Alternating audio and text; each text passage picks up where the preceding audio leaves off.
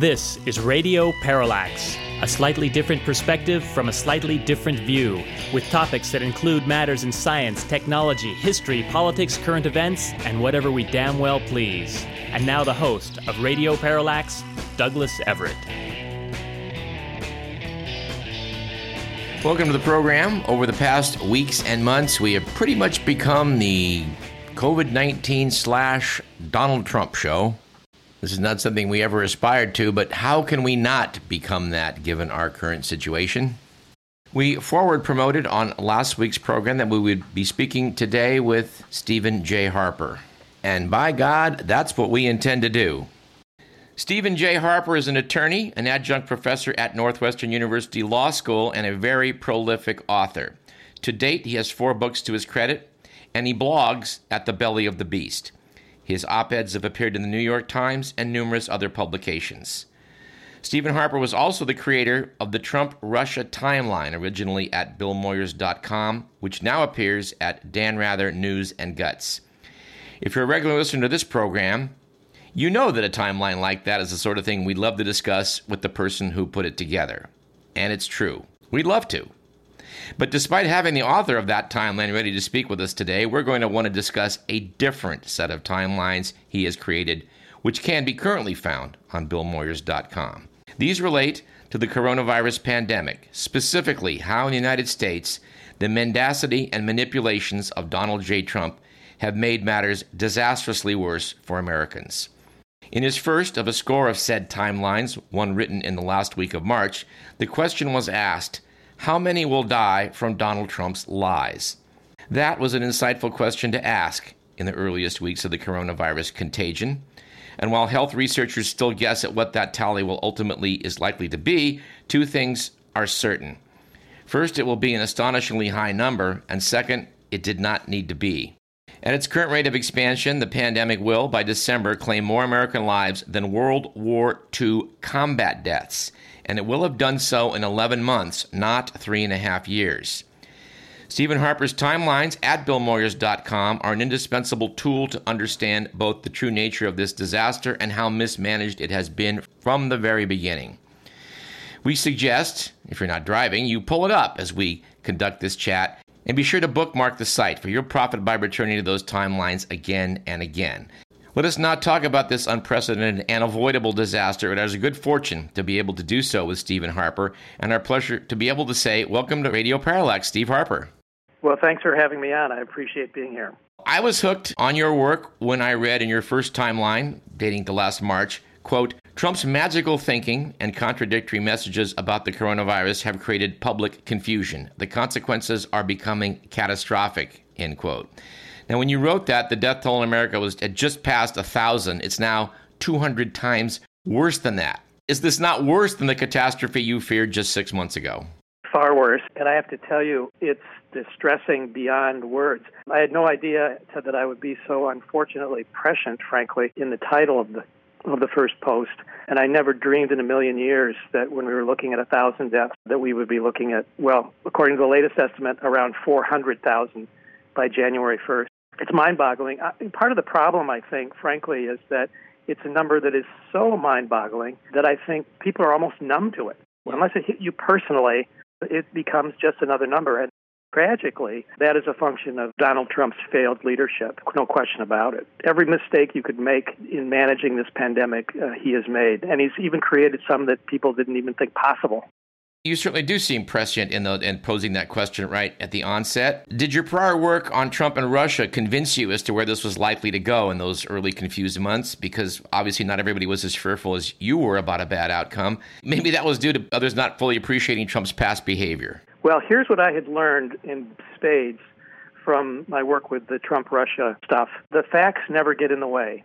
The truth never gets in the way. And whatever he can do to spin a situation that'll get him out of the immediate moment of potential problem, he will do, whether it's a lie or whether it's a miracle that's on the horizon, any number of things. So what I learned in spades was that Trump, and unfortunately he has far too many allies in his ability to do this, is just willing to press ahead in the face of everything, and that means lying. It means if things get bad, you lie about them. And so what I started this, and my thought when I started it, is that what we're now going to be in for, however this goes, is for a series of Trump lies. And that's frankly the reason I started. I didn't dream it would become I think I'm up to 25 installments or something. I never dreamed it would go on because I never dreamed the mistakes would continue to compound. I knew there would be lies in the process, but my goal was simply to try, as the situation unfolded, to call him out on the lies, to give people a straight shot, or at least a fighting chance at what the truth was. So that's what I had learned from Trump Russia, that we were going to be bombarded by lies, not falsehoods, not misinformation, lies. Just flat out, call it what it is, lies, which finally some of the media are willing to use that word. There's no other word that captures them. Yeah, I see it on CNN frequently these days, which is encouraging. Right, exactly. Yeah, there's somebody that writes the chyons at CNN that has not only a sense of humor, but I think an appropriate sense of fear about where we're headed with this guy. Well, several of your timelines return to the earliest missteps taken by Trump. What did not happen in January and February set the tone for all that has followed. Can we review those first 2 months and the key opportunities that were lost? Sure. Trump never wants to talk about South Korea, but if you look at the comparative experiences of South Korea and the United States, it dramatically illustrates how much worse off we are because Trump was calling the shots. South Korea and the United States had their first confirmed cases of coronavirus same day at the end of January. I think it was the 21st or 22nd. South Korea was prepared for it. They swung into action. They immediately instituted aggressive nationwide testing, contact tracing, got manufacturers lined up to deal with personal protective equipment for medical workers. And as a result, I think South Korea today has, 350 deaths. I haven't checked lately. 384 as of yesterday. Well, there you go, 400. And we're on our way, according to the latest estimates that the White House relies on out of the University of Washington, we're on our way to 400,000. Yeah. That sort of captures it. If you blow the thing out of the gate, it's really hard. If your horse falls out after they say they're off coming out of the gate, you're going to have a hard time catching up. And we've never caught up. We have never caught up. And frankly, I think for the last several months, what you're seeing is, since the so-called Trump pivot to the sort of, well, we're just going to pretend it's gone. We're going to pretend we've won. He's still saying we've turned the corner, just pretend it away. And we're giving up on it. He called himself a war president. Well, he's surrendered, and the cost is lives that continue to be measured. And we never, as I say, we never caught up. There was an article earlier this week in the Wall Street Journal about how medical workers and frontline responders still cannot get N95 masks, which are the ones you need in order to really protect yourself from this virus. That's beyond astonishing. That's embarrassing. We're in the ranks of third world countries on something like face masks. Are you kidding me? Just beyond belief. Well, I did the arithmetic. Well, Korea, of course, has a smaller population than us, 1/6, but with less than 400 fatalities, their per capita basis is 1/85th of our mortality rate. Yeah, they've got some wiggle room before they catch us, that's for sure. The last time I looked, we were in the top 8 or 9 worst countries in deaths per 100,000 in the world. That's out of 143 countries. We're among the worst 10 in the world. This might be a good time to plug the piece of comic art that is out there that tells the story of Korea versus the United States. I don't remember the website. Insider, exactly. That's definitely worth everybody checking out because it is so well done and so accurate. It absolutely is, and it's impressively so. And in the world of comic strip and graphic novels, it's the sort of thing that people, I think, can understand. I think it's extremely well done, and I can tell you, based on the work that I've done, it's completely accurate. Indeed. Our website is being set up by us, titled TrumpPandemic.net. I can tell you that we're still not quite ready to get it out there, but on our second page, we have directed people to your timelines at BillMoyers.com, also the insider piece of artwork, and a rather simple timeline that was put out by Congressman Lloyd Doggett of Texas, which is simple but yet pretty good. So that's another way to find it. We want to direct everyone we can to you through this interview and through the website. Thanks for the plug. We're speaking with attorney Stephen Harper, author and adjunct professor of law at Northwestern University, about his numerous coronavirus timelines, which appear on BillMoyers.com. If we look at basic epidemiology, an infectious disease gets controlled by testing, contact tracing, and isolating as appropriate. Testing, of course, is most fundamental to controls, and with modern technology, we had a COVID test pretty early on. Yet, Donald Trump, by his own admission, has slowed testing every step of the way. Is this not criminal? Negligent homicide, I think, is the legal term for it. I'm not really joking. What he's doing and has done and continues to do, 4 of the last 6 days he's held non-socially distant political rallies with thousands of people, very few of them wearing face masks. It's as if everything's fine. Never mind that in his wake he leaves literal death and destruction. If you didn't learn the lesson of Herman Cain, and you probably are well on top of this, but he resumed his rally in Tulsa, his campaign rallies, his first rallies after the pandemic. And by the way, he continued having rallies throughout February and into early March, even as he and others in the administration knew the seriousness of what was happening in terms of the pandemic. He continued to sort of brush it away. But so they resumed this rally in June in Tulsa, and it's indoors. The managers of the facility had actually put in place cards on seats that were designed to keep people socially distant during the rally. Well, Trump campaign staffers came through and tore those off. So there was no social distancing, virtually no face masks. And one of the people in attendance was one of Donald Trump's leading black supporters, Herman Cain, the famous 999 of Godfather's Pizza fame when he was a political candidate. Mm-hmm. He was in the audience, and he tweeted a picture of himself sitting with others in the audience. No masks, no social distancing, no nothing. A month later, Herman Cain was dead of COVID-19. So when people say Trump is killing people, they mean that literally. Absolutely, literally. And what happened after he left Tulsa was a big spike in coronavirus infections. You can see this across the entire country as he travels the country with his political rallies. But, it serves his ego. He was asked after a rally in Nevada, most recently, aren't you concerned? Nobody in the audience is wearing face masks. They're not socially distanced. There are thousands of people here. And Trump's answer summed it up. He said, I'm not concerned at all. Those people are far away from me. I'm really not worried, because he assumes every question you ask has only to do with him. It's hard to pick the single worst aspect about our response to the virus, or Trump's response to the virus, but my choice as a physician has to be Trump's constant claim that we would have fewer cases if we did fewer tests. It's like arguing that your fever will go away if you'll just stop taking your temperature, or one I like is if we don't sound those tsunami horns, then that giant wave will just stop flooding inland. It's all stunningly illogical, yet he keeps saying it. He keeps saying it now 9 months into the pandemic. I'm sort of with you in trying to figure out what the worst one would be. I mean, drinking bleach would be right up there. It's a long, long list. I actually think the greatest long-term damage he's doing, you're right in terms of, just facially absurd statements, shoot, I never should have gone to the doctor. He would never have found my cancer.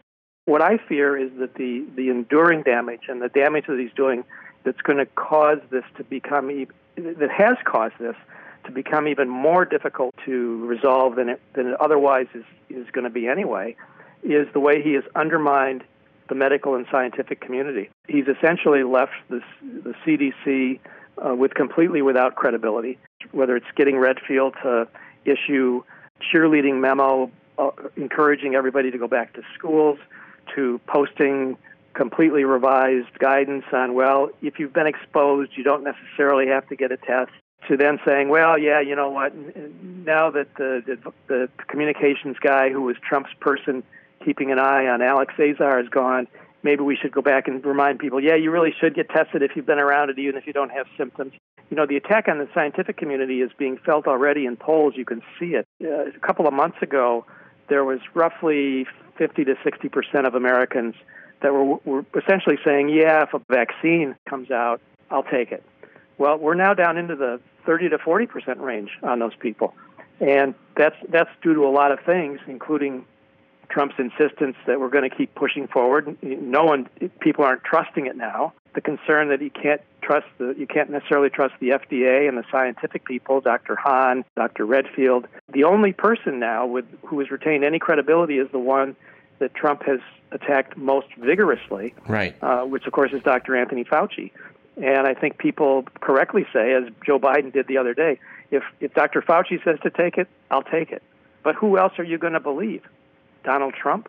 I don't think so. Maybe if his entire family, gets in line and is the first to get the shot, I'll think about it.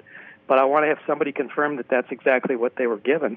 And that's the real problem, because how are you going to get over this thing if you've got people unwilling to wear masks, unwilling to be socially distant, pretending because they want to believe it's over? That's just human nature, right? Sure. I put in my time. Can I move on now? I've served my sentence. It must be over.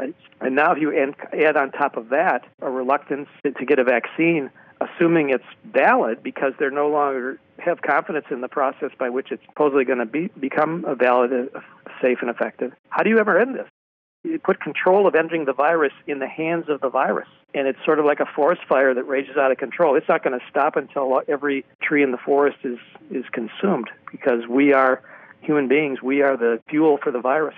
Several months ago on this program, talking about optimism, we predicted that there would be a 2020 October surprise. We said Trump is going to falsely claim that we have a vaccine ready to roll, and we've been proven right already.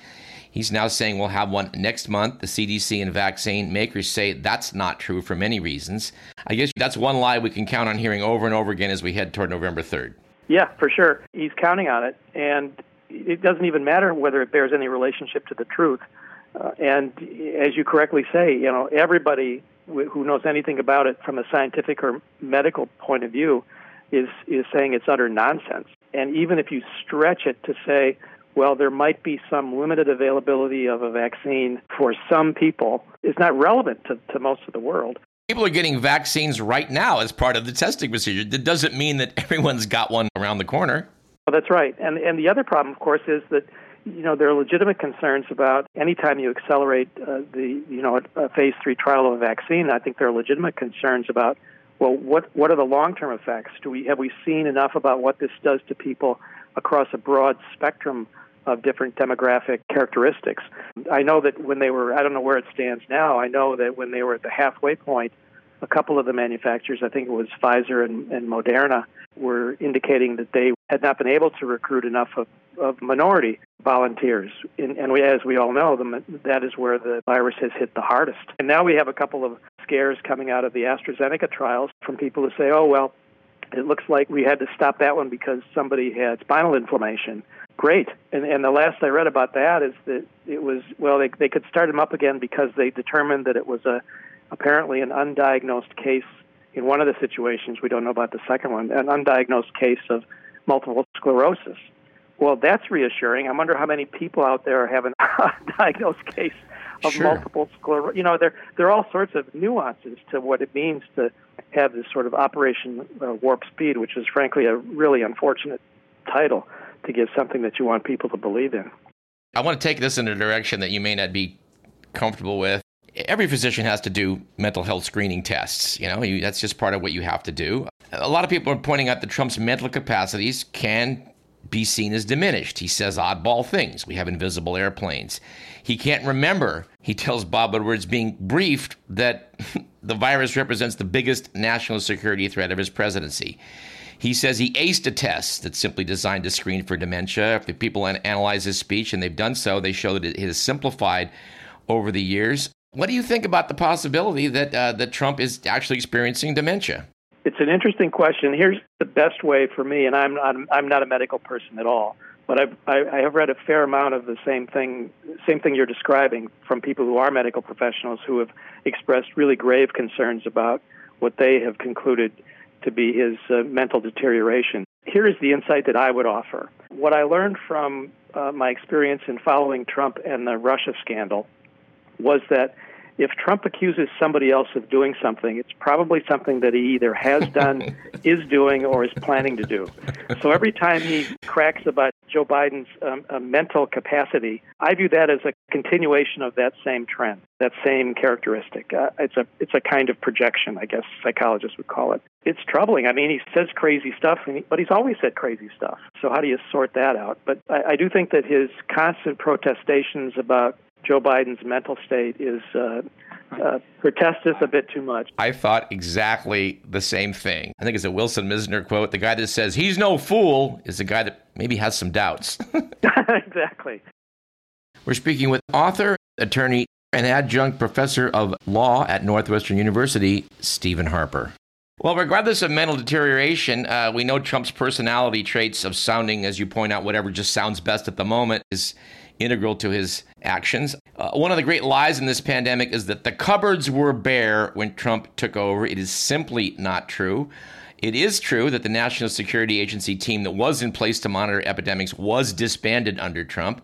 He never takes responsibility for his failures. And I guess if we look at other nations who are looking at us and our out-of-control spread, and they're banning our visits, that their lack of confidence is justified. Now, do you see international travel remaining in limbo? For a long time. Somebody said the other day, after Canada has had a much better experience than the United States has in terms of the pandemic, and somebody said the other day, they're never going to let us back in. That is, they'll never let Americans back into Canada. The UK's got a similar kind of leadership problem, frankly. For a while they were stuck on this herd immunity thing, which is now, frankly, I think whether people realize it or not, is what Trump is doing to all of us, Trump and Dr. Scott Atlas. I don't know. That's part of the difficulty with this. You don't know where it ends or how it ends at this point. And we should talk a little about Scott Atlas. He's a fellow at the Hoover Institute, a conservative group. He denounced masks on Fox, after which time Trump thought that was pretty cool. So he puts him on the coronavirus task force. And pretty soon he's overruling Dr. Fauci. He seems to be the guy that got the CDC to move away from recommendation we test everybody, which they are going back and forth on. This is, I guess, one point I want to ask you as a law professor. Stanford repudiated him. 100 people signed a letter saying this is ridiculous. Now he's suing Stanford. Can he win that lawsuit? I don't know. He actually filed the suit. I knew that an attorney who had previously represented various Trump family members had sent a letter demanding a retraction or something or other. I don't know if they followed through and filed a lawsuit. And I know also that the signatories to the letter essentially responded by saying, we stand by everything we said. I would be surprised if that litigation went anywhere. I guess I would put it that way. I hope he does sue and they bring out in court what a stupid thing it is that he's been doing.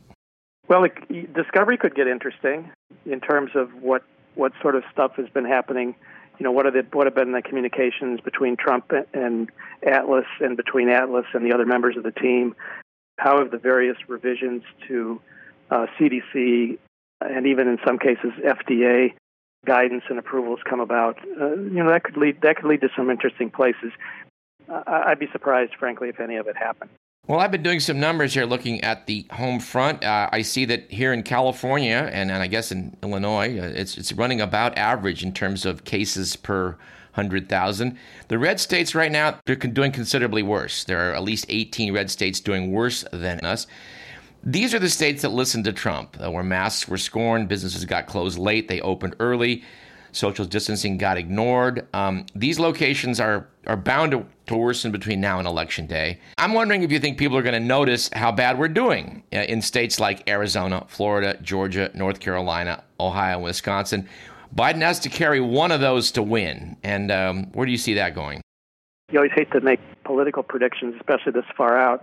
But it does seem that as long as the story remains the story of Trump's failed leadership on the pandemic, and as long as people attribute what they are seeing in their friends and their neighbors and their relatives in terms of health impacts and in some cases deaths from COVID-19, then I think Trump is in trouble. The question will be, and I was talking with someone else in another state the other day, so it leans Republican state, and she was telling me was that at least in her area, people tend to blame the governor for the problems, even though it's a Republican governor, rather than Trump, which I found, in a sense, not surprising because that's been Trump's strategy all the way, for a long time. If things go bad, blame the governors. So if it goes to your point, I take no responsibility. He doesn't want the responsibility, and this was a way for him to fob it off on the governors. So that to the extent voters look at it and say, well, my governor is the one who screwed up, and Trump's really a good guy, there's nothing you can do with those people, I think, at the end of the day. frankly, it's a ludicrous view because obviously national leadership starts at the top of the nation, and the governors have been left to their own devices almost from the beginning in terms of how to deal with this. But that's the wild card in this. But at least at this point, I would certainly rather be Joe Biden than Donald Trump in terms of seeking elected office on November 3rd. One of your timelines has to do with the United States Postal Service. It seems clear that Trump is already planning to contest this election, especially if it's the mail-in ballots that are critical and as they seem bound to go against him. Even if assuming the cases increase, which is a certainty, and the public notices, which is also likely, then really his re-election hinges on, what happens with the U.S. Postal Service. And I guess my question is, what do you have to say about that? That is an interesting one because unless it has changed in the last week or so, the overwhelming majority of Democrats were going to vote by mail in most states, and the overwhelming majority of Republicans said they were not, that they were going to do in-person voting. So the risk is, I guess, several-fold. One, what that means is, depending upon when the votes are counted, you could be in a situation where the votes actually get to where they're supposed to be, notwithstanding the efforts of Trump's minions to do everything they can to make that difficult in terms of the operation of the Postal Service. The question will be whether or not, with a purely illusory lead on election night based on in-person voting in some states, Trump will at that point declare victory, and then we're going to be off to the races in a world of litigation everywhere where there's mail-in votes that push the margin back over to Biden. And if the projections, or I should say, if what people say they're going to do in terms of in-person voting versus mail-in voting hold true, then Biden could in fact win in a landslide based on all votes counted, although all votes won't necessarily be counted until mid-November perhaps, right. But nevertheless not be ahead on election night. So the challenge will be for the media and frankly, for the American people, is to be able to engage in a little bit of deferred gratification, not collapse under the weight of Trump's newest lie, which will be, see, the people spoke and I won on election night, it's over, which is a ploy he did in a primary, I can't remember which one, and spend the next several weeks litigating. They're already litigating. I mean, they've already got lawsuits all over the place challenging different ways in which governors and election officials have tried to accommodate mail-in voting. What's happening at the post office is part of a much broader strategy that, as you correctly note, really goes to undermining the integrity of the election itself. And it's pretty simple to see, right? If you thought you were going to win, would you do this stuff? Exactly. Zero chance, right? Exactly. If you thought even you had a reasonable chance to win, would you do this stuff? For Trump, it's always about victory at any cost. We're speaking with attorney Stephen Harper, author and adjunct professor of law at Northwestern University, about his numerous coronavirus timelines, which appear on BillMoyers.com. There's a sidelight issue to the USPS. It just surfaced a couple days ago. We recently learned that a plan for the Postal Service to mail 650 million masks to every American got scuttled by the White House in something like April. It was supposedly to avoid panic. Yeah, in April. Even my jaw dropped when I saw that. Imagine if in April, even in April, we were already behind the eight ball, but just imagine if in April Trump had gotten on TV and said, you are going to receive in the mail face masks, wear them, you'll save lives, I'm going to do the same thing. There'd be tens of thousands of people who would be alive today if he had done that. Tens of thousands of people. That's why I say it's not a stretch to say negligent homicide. And by the way, that's a state crime for which no one can pardon him. The statute of limitations on that can go for a long time. In most states, there isn't even a statute of limitations on murder. Wouldn't it be interesting if an enterprising attorney general in some state took a close look at some series of deaths based on the timing, how they occurred, when they occurred, and so on, and what sort of could even be somebody who was a Trump supporter? Couldn't that be an interesting twist to the story? Yes, indeed. I slightly dispute the assertion that we've lost tens of thousands. A lot of studies by, I think it's Columbia University, looking at what would have happened if he'd acted 1 week or 2 weeks earlier. They came up with 57% to 86% of the lives having been saved by May 3rd. So we're talking about something like 2/3 of our death rate, maybe 3/4, which is over 100,000 people. Yeah, and we still are. The latest University of Washington IHME projection, which I think it went to 415,000 by January 1st. Just a couple of days ago, they moved it down to 378,000.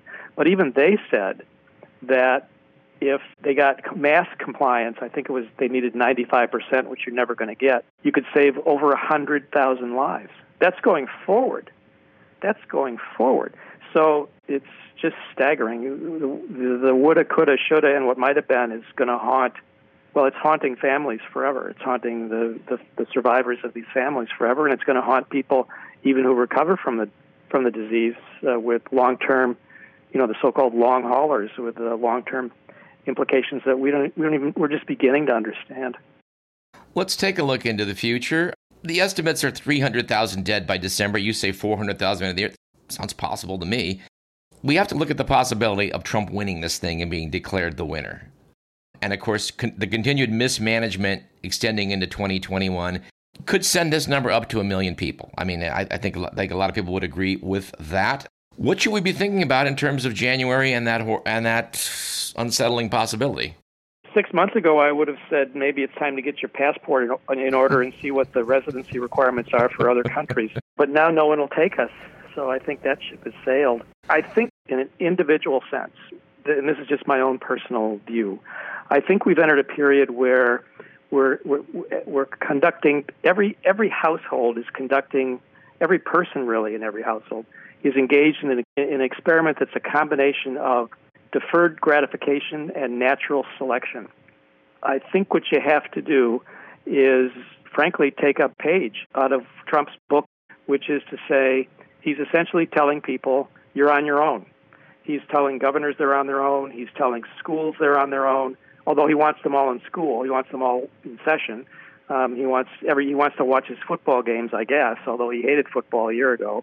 And I think it's a question of individuals having to take a sense of responsibility, recognizing that, at least in Trump and his government, they don't have anyone that's looking out for them, except Dr. Anthony Fauci, perhaps. I don't think that's much of an exaggeration. So what does that mean?